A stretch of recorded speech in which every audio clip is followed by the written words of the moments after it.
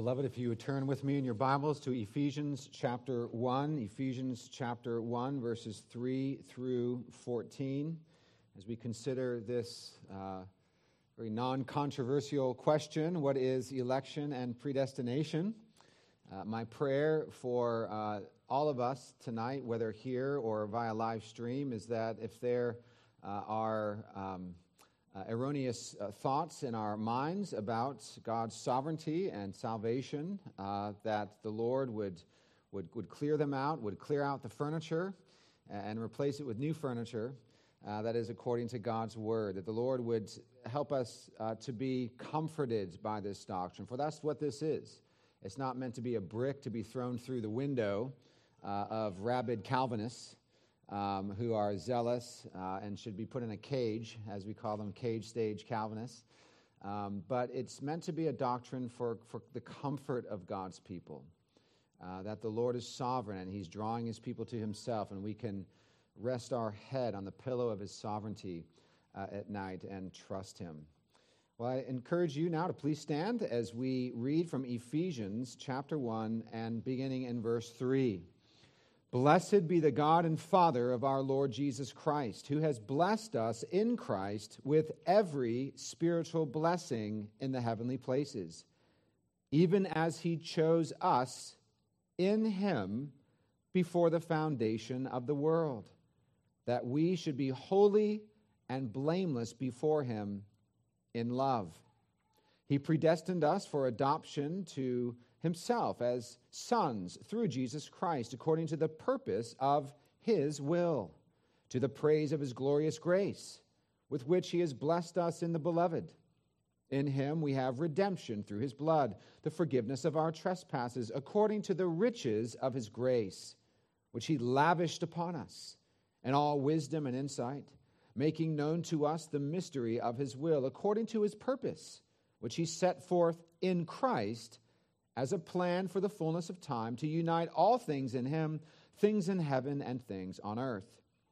In Him we have obtained an inheritance, having been predestined according to the purpose of Him who works all things according to the counsel of His will, so that we who were the first to hope in Christ might be to the praise of His glory. In Him you also, when you heard the word of truth, the gospel of your salvation, and believed in Him, were sealed with the promised Holy Spirit, who is the guarantee of our inheritance until we acquire possession of it, to the praise of His glory. Amen. Here ends the reading of God's word. Let us pray. Our Father, we thank You for Your word which is truth. Would You sanctify us by Your truth? Would You give us right thoughts of God and of ourselves and of the work that You are doing through Your Spirit and word? And we pray this in Jesus' name. Amen. You may be seated.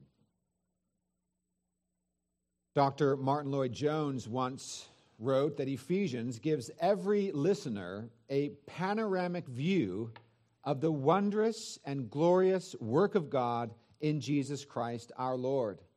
A panoramic view of the wondrous and glorious work of God in Jesus Christ our Lord.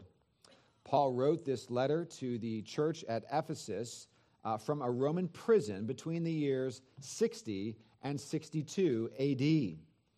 It was written to be an encyclical or a circular letter to be read to all the congregations in Ephesus and the surrounding region in Asia Minor, and of course to be read in Mount Pleasant, South Carolina in the year 2022. This book is about the church. This book is to the church, and it's about the church. Number one, how God saves the church. Number two, how God nourishes and strengthens and builds up the church. And number three, how God calls His church to live as His redeemed children. Of course, Ephesians chapters 1 through 3 teach us all of these glorious indicatives about who man is, who God is, and how God saves sinners by grace through faith in Jesus Christ. And then in chapters 4 through 6, we really have an exposition of how to live the Christian life in light of our union with Christ as an outworking and fruit of our union with the Lord Jesus Christ. And let's keep in mind that Paul did not write this letter to theologians. It doesn't say to the church at Ephesus and to all the academicians and high-level theologians with lots of letters after their name. You would think that this doctrine would only be for those who have read Augustine and have thought through all of these very challenging ideas, but it's not. It's written to the church. It's written to ordinary Christians who are called to hear the Word of God proclaimed in all of its richness and fullness about who God is and how He works. And so he didn't write this to a bunch of seasoned theologians. He wrote it to regular congregations, to ordinary Christians in the pew. And God wants all of us this evening to consider the doctrines of election and predestination. For they are indeed meant to teach us something important about God, about us, and about where our confidence and our comfort ought to lie. So you'll see the outline in your bulletin, if you would like to follow along there. Our first point deals with specifically election, God's sovereign pleasure, purpose, and choice. Look with me at verse 3. Look with me at verse 3 again. It says there, even as God, in fact, verse 4, even as God chose us in Him before the foundation of the world, that we should be holy and blameless before Him. Notice the verse there. Even as God chose us in Him, that is, in Christ, before the foundation of the world, that we should be holy and blameless before Him. Here we see what God has done and why He has done it. He has chosen us in Christ. There's that union with Christ language that we see all throughout these verses. This is one sentence in the Greek, verses 3 through 14. It's an inspired, run-on sentence. And it is for the church that we would see how God, the Holy Trinity, is saving His people. He chose us in Christ before time, before the foundation of the world. Why? That we should be holy and blameless before Him. The Greek word, eklektos, is where the doctrine of election gets its name. It is the verb form, of eklektos, which is translated here, He chose. He chose. There are two obvious things that are taught in this verse. Number one, that God chose His elect for salvation. They did not choose Him. God chose the elect for salvation. They did not choose Him. Secondly, God chose His elect before the world was created. Let's think first of all, about point one. God chose His elect for salvation. They did not choose Him. This really should not be a surprise statement to those who are familiar with their Bibles. Indeed, God exercises His sovereign choice and carries out His sovereign purpose all over the Scriptures. Abraham. God chose Abraham from the nation of the Ur of the Chaldeans to be the unworthy recipient of His covenant promise, that he would be a father to many nations, and through his seed would come the promised Messiah. Why him and not another? God's sovereign choice. God's sovereign choice. God elected Abraham to be a recipient of His saving grace through faith. Abraham believed God, and it was credited to him as righteousness. Faith is a gift from God, lest any man should boast. Did Abraham have reason to boast? We learned this morning from Romans chapter 4, that important point that Abraham did not earn his salvation through good works, because if he did, then that would mean that he received his wages for what he was due.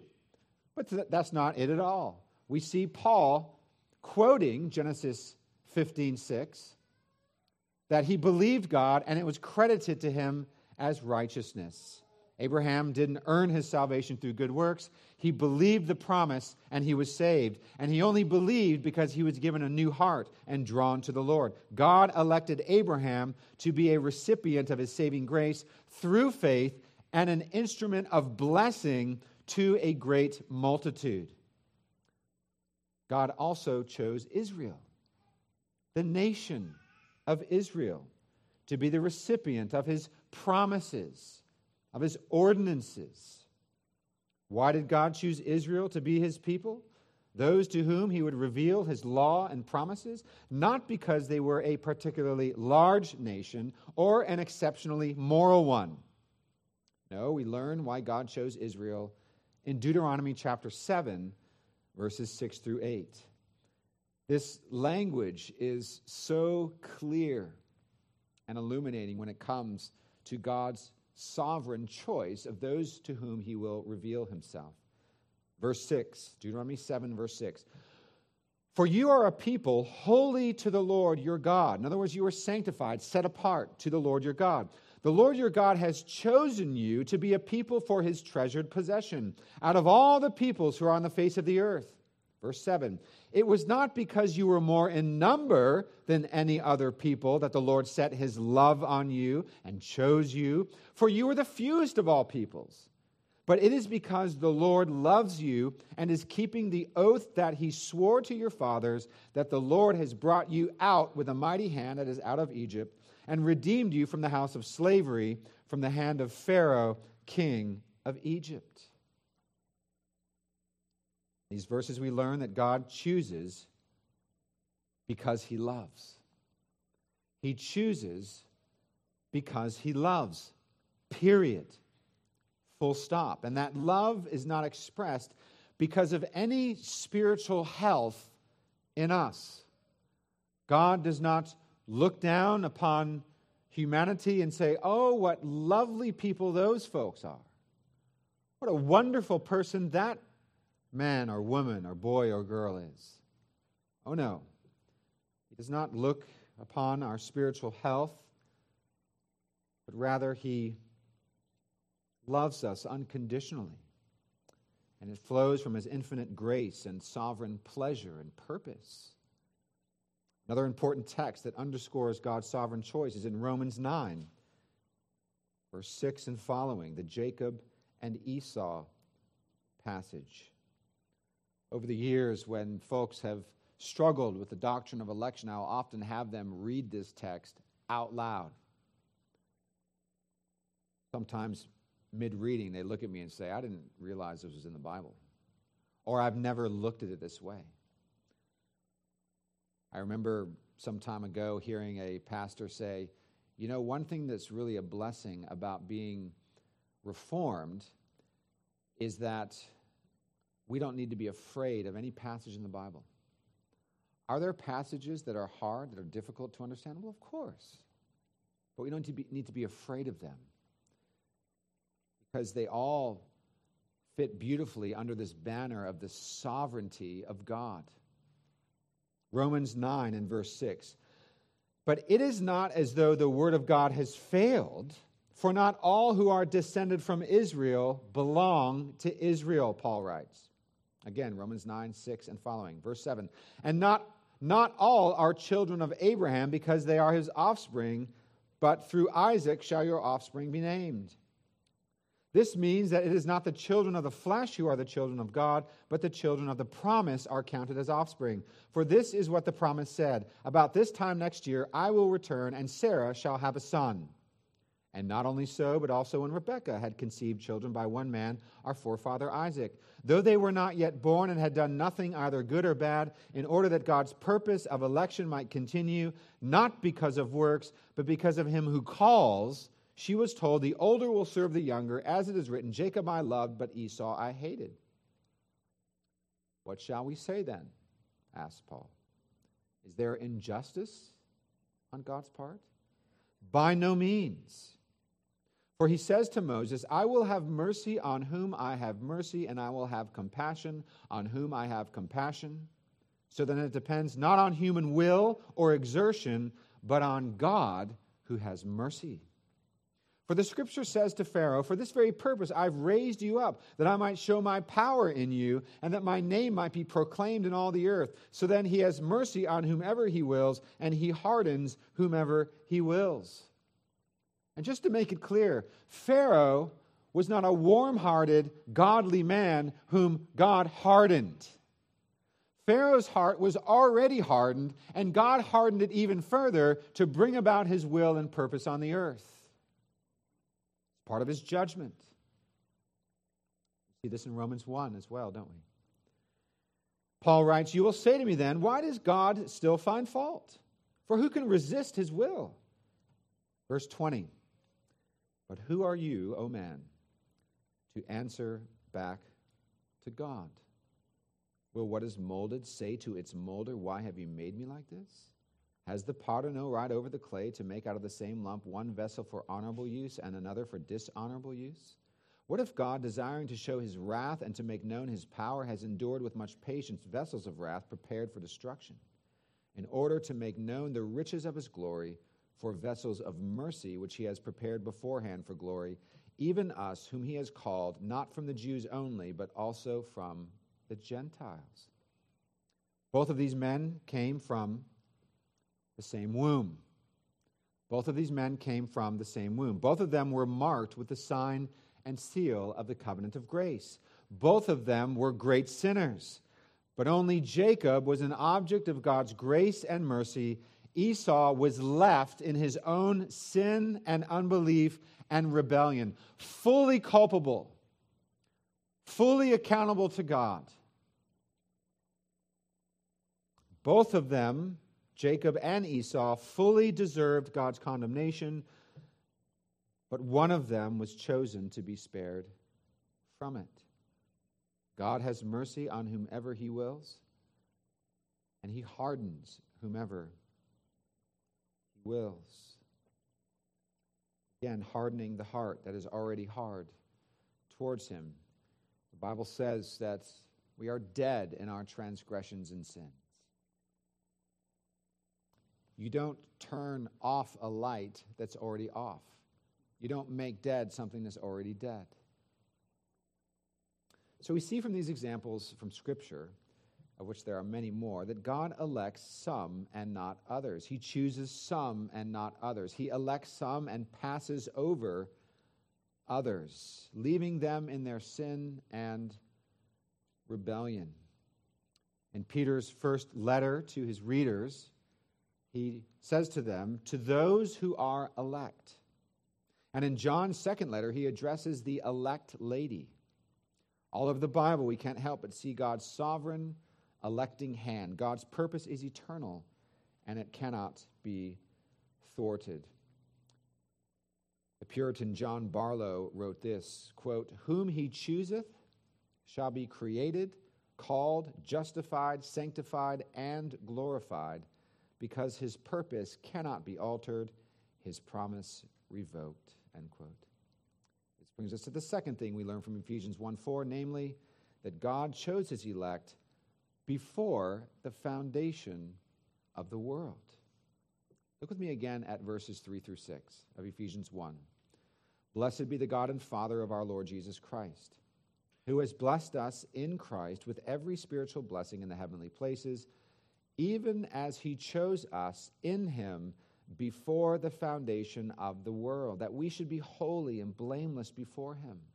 In love, he predestined us for adoption to himself as sons through Jesus Christ, according to the purpose of his will, to the praise of his glorious grace, with which he has blessed us in the beloved.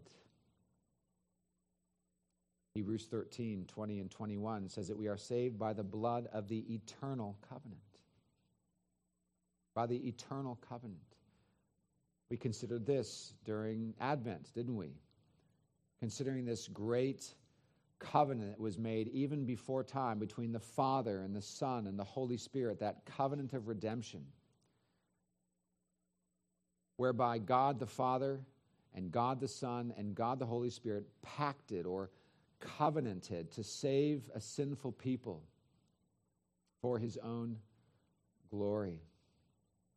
It was an eternal covenant. save a rebellious people, a pactum salutis. Who are those people? Those whom the Father set his love and affection upon even before time. Those whom the Father chose before the foundation of the world. In Revelation 13:8, we hear Jesus described as the Lamb who was slain before the foundation of the world. Salvation is God's eternal purpose, underscoring God's eternal plan to redeem his elect. Perhaps one of the clearest statements on God's eternal election, however, is found in Acts 13:48. In Acts 13:48, where Luke, under the inspiration of the Holy Spirit, writes about the Gentiles, saying, quote, "As many as were appointed to eternal life believed." As many who were appointed to eternal life believed. Our own confession speaks several places of the sovereignty of God in election. In the Westminster Shorter Catechism, question 20, the question is asked, did God leave all mankind to perish in the estate of sin and misery? Answer, God, having out of his mere good pleasure from all eternity elected some to everlasting life, did enter into a covenant of grace to deliver them out of the estate of sin and misery and to bring them into an estate of salvation by a Redeemer. So, beloved, election is according to God's sovereign pleasure, purpose, and choice. Now, what I always find interesting is there are many who believe that they are more merciful than God, that they are nicer than God, that they are more fair than God. I think about some of the things that I hear people say in the world, sometimes that even come out of the mouths of people within the wider church. And there is a strong sense of justice. We're made in the image of God. We have a sense of justice. And oftentimes I think, I'm glad that person is not God. Because if they were, there would be so fewer people that would receive mercy if that person were God. And if God were God. God is a God of mercy. He is a God who takes pleasure in giving out grace upon grace, abundant mercy in and through his Son, whom he sent into the world to die for wretched sinners like us. The Lord could have let us all justly die in our sin which we choose, sin which we engage in, rebellion that we engage in against God. God could have left us in our sin and made us all reprobates. But he didn't. And he sent his Son into the world to save us from what we deserve. Never forget seeing a clip from a courtroom many years ago, stuck in my mind because it was so chilling, of a woman who just lost her daughter. Her daughter was a senior in college out in San Diego County. She was off on a run, and a man jumped out of the bushes, beat her, raped her, and killed her. This man was sitting in front of her, and she was allowed, as victims' parents are allowed to do in our system, to speak to the man. And the words he said to her are understandable because of the pain, the anger, the hurt, the devastation of something like this happening to one of your loved ones.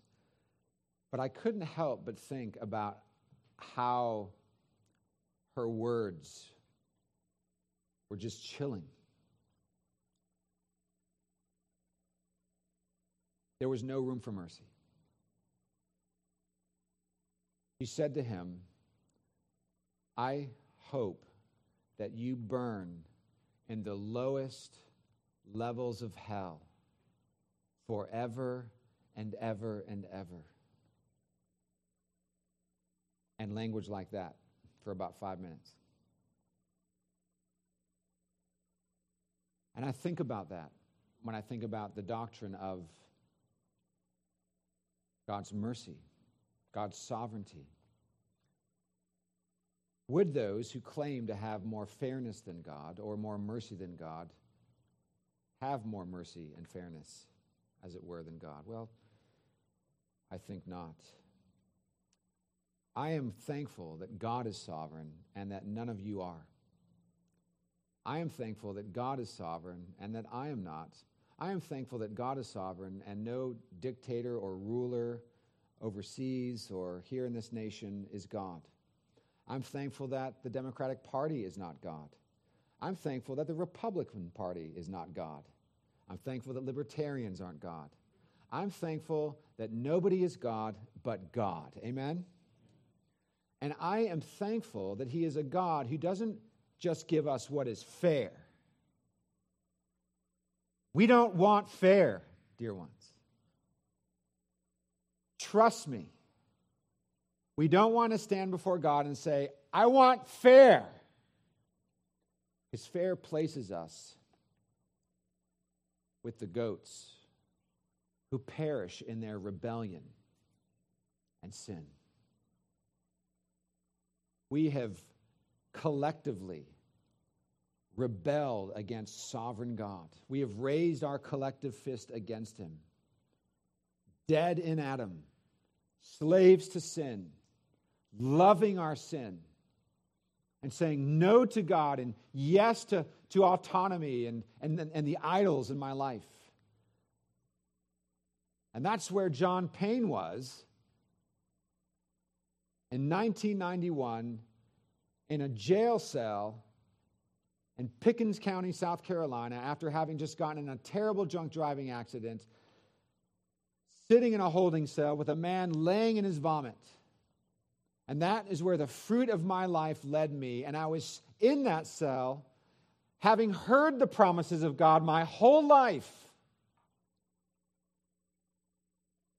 And the sovereign God had mercy on me. He gave me a new heart. He drew me to Himself. I was Lazarus in the tomb, and He called me to life. And that is what He does. And it's what He's done in your lives. By His grace, if you are in Him, trusting in Him by grace, through faith. I'm thankful that He is sovereign, because if He wasn't sovereign and He didn't elect me unto Himself, I would be in a very different place than in this pulpit right now and confessing Christ. And the same goes with you. Which is why we should be slow to quickly condemn and to be harsh and hypercritical when we understand that, but for the grace of God, that is me. That is you. So we have, of course, righteous anger about things, but we also have compassion, sympathy, and we're prayerful towards those who are lost. We are called to love our enemies, the last time I checked my Bible. To pray for them, to pray for those who persecute us, even as we valiantly defend the truth and proclaim the truth. Well, this brings us to point number 2, predestination, the unshakable foundation of grace. Look with me again at verses 4, 5, and 11. Even as He chose us in Him before the foundation of the world, that we should be holy and blameless before Him in love, He predestined us for adoption to Himself as sons through Jesus Christ, according to the purpose of His will. And in verse 11, in Him we have obtained an inheritance, having been what? Predestined. This isn't the Presbyterian version of the Bible either. This is the Bible that we all have from the Greek. Having been predestined according to the purpose of Him who works all things according to the counsel of His will. A couple of things I want us to notice here. First of all, God elects us unto holiness and predestined us unto adoption. He elects us unto holiness. He predestines us unto adoption. Beloved, election and predestination are a means to an end. They are a means to an end, namely that the bride of Christ would be without spot or wrinkle at his glorious return. I read this morning from Revelation 21, that beautiful picture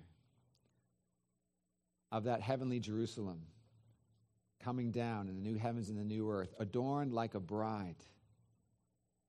What a picture. Is there any vision more glorious than a bride coming down the aisle?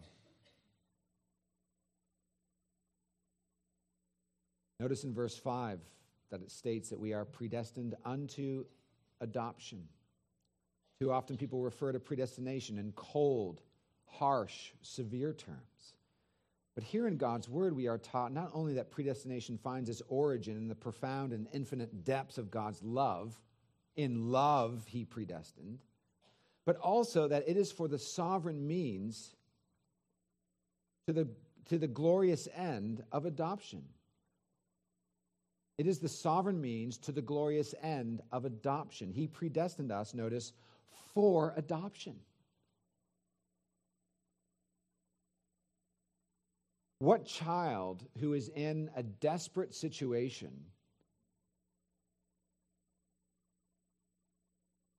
and a loving family comes and adopts that child, and the child finds out later that it was all planned and purposed that the adoption would take place, would somehow say, wait a minute! Wait just a minute. I wanted to be the one who made this decision, who chose you. Oh no. This adoption that we receive, this spiritual adoption into the family of God, is what we've been predestined unto, and we rejoice in it, to the praise of God's glorious grace. Notice that refrain over and over in verses 3 through 14, to the praise of his glorious grace. That's what all this is for.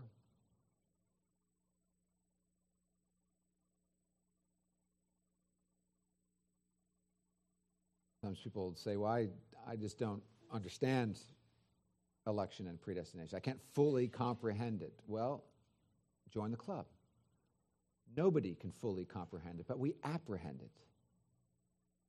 I like to use the example of the airplane. You know, I like to kind of glance in, probably you do too, glance into the cockpit. First, you look for some gray hair on the pilot. And then you look at all those dials, and it's, oh my goodness, I hope that guy knows what he's doing, or that girl knows what she's doing. Past week, I was getting off an airplane, and I said, thank you, sir. And he said, John Payne? And it was one of my old youth. No gray hair. One of my old youth when I was a youth pastor in Atlanta area. Flying the airplane. I felt kind of old.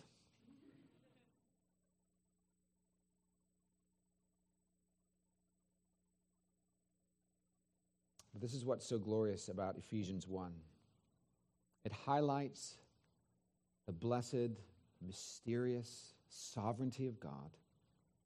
It highlights the saving purpose of the Father, decreed before time. It highlights the saving work of the Son, accomplished in time.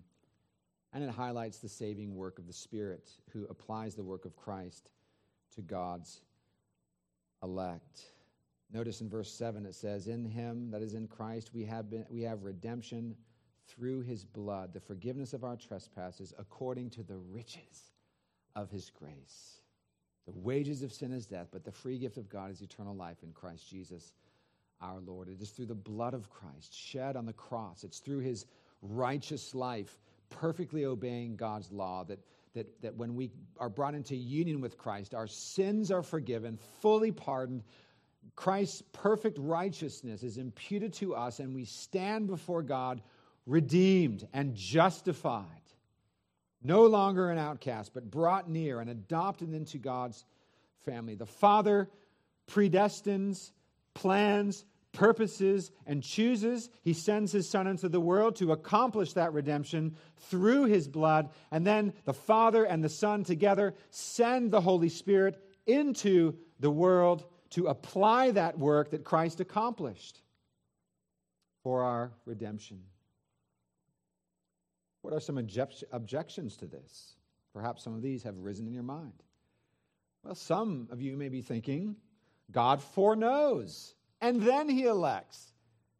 He foreknows. They point to Romans 8, 29 and 30, where foreknowledge is listed before predestines. Some believe in election, but think that God looks into the future, sees who will respond to His overtures of love, and then elects them. He looks through the microscope, through the portals of time, and He sees this lovely person who is exercising faith or has some goodness in them, and then He chooses them. Well, that's not what we see the Apostle Paul saying right in Ephesians chapter 2 and verse 1, that we are dead in our transgressions and sins. There is no health in us. So when He looks through the portals of time, as it were, He doesn't do that. Time is His creature. He looks down upon all of it. All He sees are wretched sinners who are dead in their transgressions and sins and who need His sovereign grace to be saved. Foreknowledge is simply another way of speaking about God's undeserved love and affection for sinners whom He chooses, not His foreknowledge of their goodness and their implicit faith. Secondly, some say this is not fair. As I mentioned before, we don't want fair. Fair is that we all perish and go to hell for our sins. We don't want fair. We want sovereign mercy. We don't want fair. We want sovereign mercy. We don't want cold justice. We want divine grace. Fair means we all get what we deserve. Grace and mercy through Christ means that we don't get what we deserve. Namely, forgiveness and righteousness and everlasting life. This was the declaration of Paul and the apostles and, of course, of Christ Himself. The third objection, and by the way, I made all these objections right after I became a Christian for about a year. And I was fighting against all my Reformed and Presbyterian friends. The third reason that I gave also is there's no reason for evangelism. Oh, God is sovereign? No reason to evangelize. Forget about that. No, that's not a right way to think about this. You see, God ordains the means as well as the ends of salvation. He ordains the means. His means of saving His elect is the proclamation of His word and the administration of His sacraments. He could have chosen other means to lead His people to Christ, but He chose, He ordained, He appointed preaching, water, bread, and wine, and the shepherding ministry of the church. This is how He has chosen to draw to Himself His elect, to save them and to nourish them in that salvation and to bring them to glory. This is why we have confidence in the means of grace and why we don't have other kinds of means like smoke machines and all other kinds of worldly apparatuses, because we trust in the appointed means of grace that God Himself has appointed and has promised to bless for the salvation of the elect. Jesus said in Matthew 16, I will build my church. And the strategy for how He will build His church is found in Matthew 28, 18 through 20. Go into all the world, preach the gospel, make disciples, baptizing in the name of the Father, Son, and the Holy Spirit, and teaching all that I commanded, Christ said, and I will be with you always to the end of the age. Faith comes by hearing, and hearing by the word of Christ, Romans 10:17. 1 Corinthians 1:18, it is through the word of Christ that He is saving His people. 1 Peter 1:23 through 25 says this, since you have been born again, not of perishable seed, but of imperishable, through the living and abiding word of God. All flesh is like grass, and all its glory like the flower of grass. The grass withers and the flower falls, but the word of the Lord remains forever. Now listen to what he says. And this word is the good news that was preached to you. Some will bring up the objection that there are contradictory verses. 2 Peter 3:9, the Lord is not slow to fulfill his promise, as some count slowness, but is patient towards you, not wishing that any should perish, but that all should reach repentance. Ooh. Sounds like a verse that contradicts everything we've just considered this evening. Upon first glance, it seems to contradict it. To say that God does not choose some and not others, and he desires that all of mankind go to heaven, that it's his purpose for that all should reach repentance. This view espouses that all men are inherently free moral agents capable of choosing Christ, and that those who do not will perish. What's interesting about this, and I give my Arminian friends a hard time about this, as I say, when you pray for a lost family member, do you pray this? Lord, change their heart, but not too much. Make sure that they themselves have a say, and they're a part of this change of heart. No, what do you pray? Lord, change their heart. Give them a new heart. Raise them to life. The very prayers of Arminians would contradict what it is that they actually deep down believe, and that is that God is sovereign. God is sovereign. You see, in order to understand this verse properly, and we need to understand its context, and so much sloppy theology is done because context is not taken into consideration. We must first ask the question, who was Peter writing to? The answer is found in verse 1. Those who have obtained a faith by the righteousness of our God and Savior Jesus Christ. So Peter is writing to Christians this verse. In other words, Peter, as he's writing to Christians, he's not just writing to the general public. Secondly, we must notice that this verse states that the Lord is not slow to fulfill his purpose, or his promise, rather. What promise is that, one might ask? Well, it's the promise of his coming judgment. You see, many false teachers were scoffing at the idea of Christ's return and his coming judgment, as we see from the verses which precede this text. Peter was encouraging the believers to remember that God is patient towards his elect, not wishing that any of his elect will perish, but that all of them should come to repentance. In other words, God will save the full number of his elect in his perfect time. When the last one is saved, he will indeed return to gather his people and judge the wicked. The words any and all in this text refer not to all people, but specifically to God's elect. Remember John 6:37 and following. All that the Father gives me, Jesus says, shall come to me, and whoever comes to me I will never cast out. For I have come down from heaven, not to do my own will, but the will of him who sent me. And this is the will of him who sent me, that I should lose nothing. That I should lose nothing of all that he has given me, but raise it up on the last day.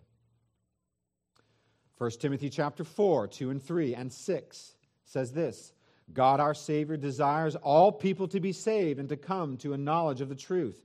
He gave himself as a ransom for all. You understand, universalists use these verses. Universalists use these verses. But the Bible's use of the word all, in the words of one theologian, quote, oftentimes means not all men without exception, but all men without distinction. In other words, now please hear this, the word all in the Bible doesn't always refer to every single person, but sometimes refers to different types of people. The all in this verse clearly means the latter. It is teaching us that God will not just save the Jews, but he will also save the Gentiles. And many Jews had a hard time with this, which is why it is clearly set forth here. How about 1 Timothy 4:10, another verse that seems to contradict? For to this end we toil and strive, because we have our hope set on the living God, who is the Savior of all people, especially of those who believe. First of all, as we employ the regula fidei, that is, comparing Scripture with Scripture, we know that this verse does not teach that God saves everyone. It's not teaching universalism. So what does it mean?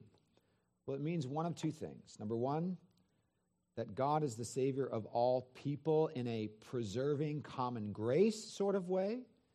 That is, that he doesn't send a flood every couple hundred years to destroy the world, but grants blessings common to all: sunshine, rain, marriage, happiness in this life. However, even though God is the Savior in a preserving sense, in that way, he is the Savior of believers in a saving way. That's one way of looking at this distinction. The second one is that God is the Savior not of all, every, but of all kinds of people, that is, all races and nationalities, especially of those who believe. Personally, I think the second explanation makes better sense. Well, as we conclude this evening, let us with humble and contrite hearts believe in God's sovereign election and predestination. May we not fight against it with preconceived notions of how we think God should be or how we think God should work. Let us not seek to conform God to our image. God is not an American. Can I say that again? God is not an American. It's not a democracy. God is the sovereign king of the universe. He reigns and rules over all. Let us not seek to conform God to our image. His ways are higher than our ways. His thoughts are higher than our thoughts. Pastor, this is hard to understand. Yes, it is. Impossible to fully understand. But once again, we do not comprehend it, but we apprehend it. We take hold of it more and more as we get to know this God and we read the Scriptures and we pray and we see the way he is working in our lives and we begin to trust him with all things and we rejoice and celebrate and are comforted in this great doctrine of election and predestination. You know, if we are the ones who secured our own salvation, then there is that possibility that we will be the ones to undo it. What a terrible thing to live with. What a wonderful thing to live with, that on the best day I live as a Christian, and on the worst day I live as a Christian, God loves me exactly the same. A loving and a patient Father. With me forever. Let us joyfully accept what is clearly taught in Scripture. One of my professors, I've quoted him before on this, would say in systematic theology class, as he was teaching on this subject of the sovereignty of God and election and predestination, he said, you know, sometimes we have to just believe what the Bible says and let our emotions catch up with that.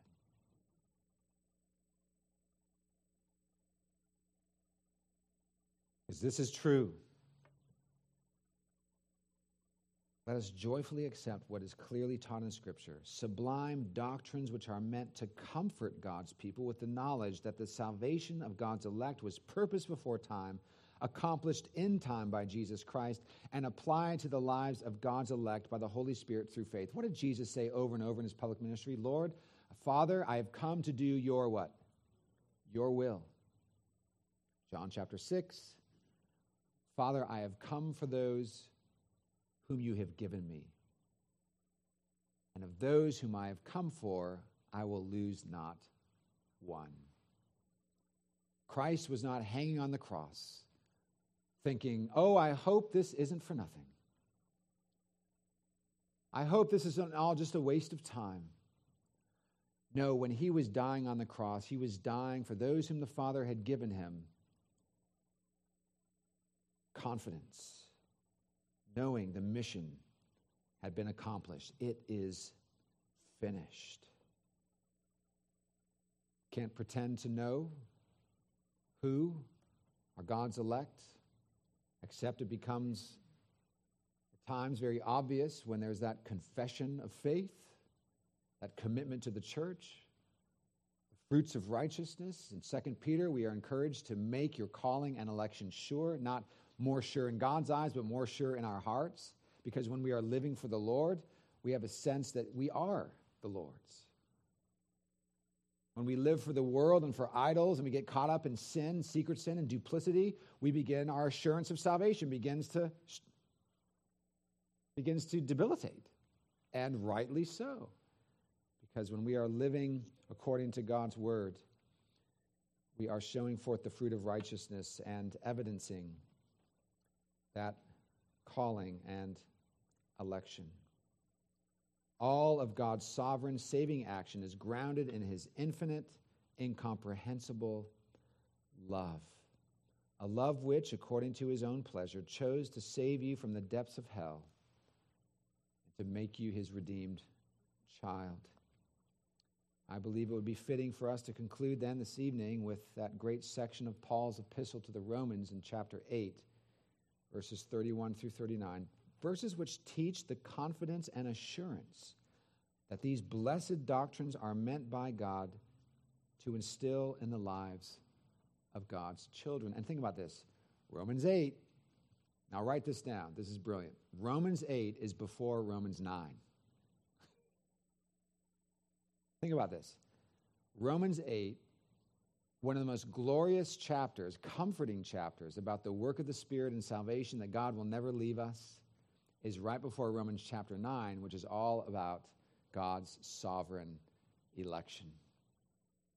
The two are not contradictory. They are very much in tandem. What then shall we say to these things?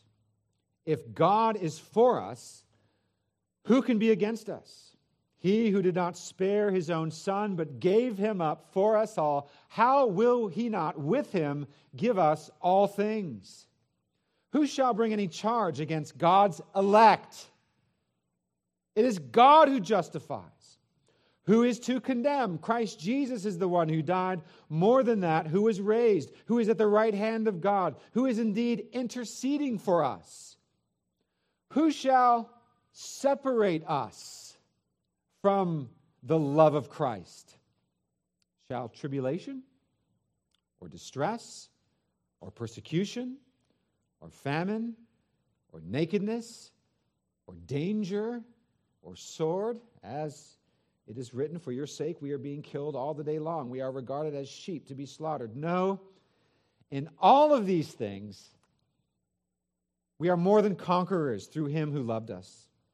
For I am sure that neither death, nor life, nor angels, nor rulers, nor things present, nor things to come, nor powers, nor height, nor depth, nor anything else in all creation will be able to separate us from the love of God in Christ Jesus our Lord. Amen and amen. Let's pray. Our Father, we thank you for these glorious, majestic doctrines of election and predestination. We thank you that you are the sovereign Lord over all. And we thank you that you have set your love and affection upon us and have drawn us to yourself, given us the gift of faith, that we would rest in Christ alone for our salvation. We thank you that in Christ we are forgiven, that in him we are robed in the very righteousness of God, and that we stand before you justified and have been given an eternal inheritance, and even now are sealed with the Holy Spirit, who is a down payment for that blessed eternal inheritance.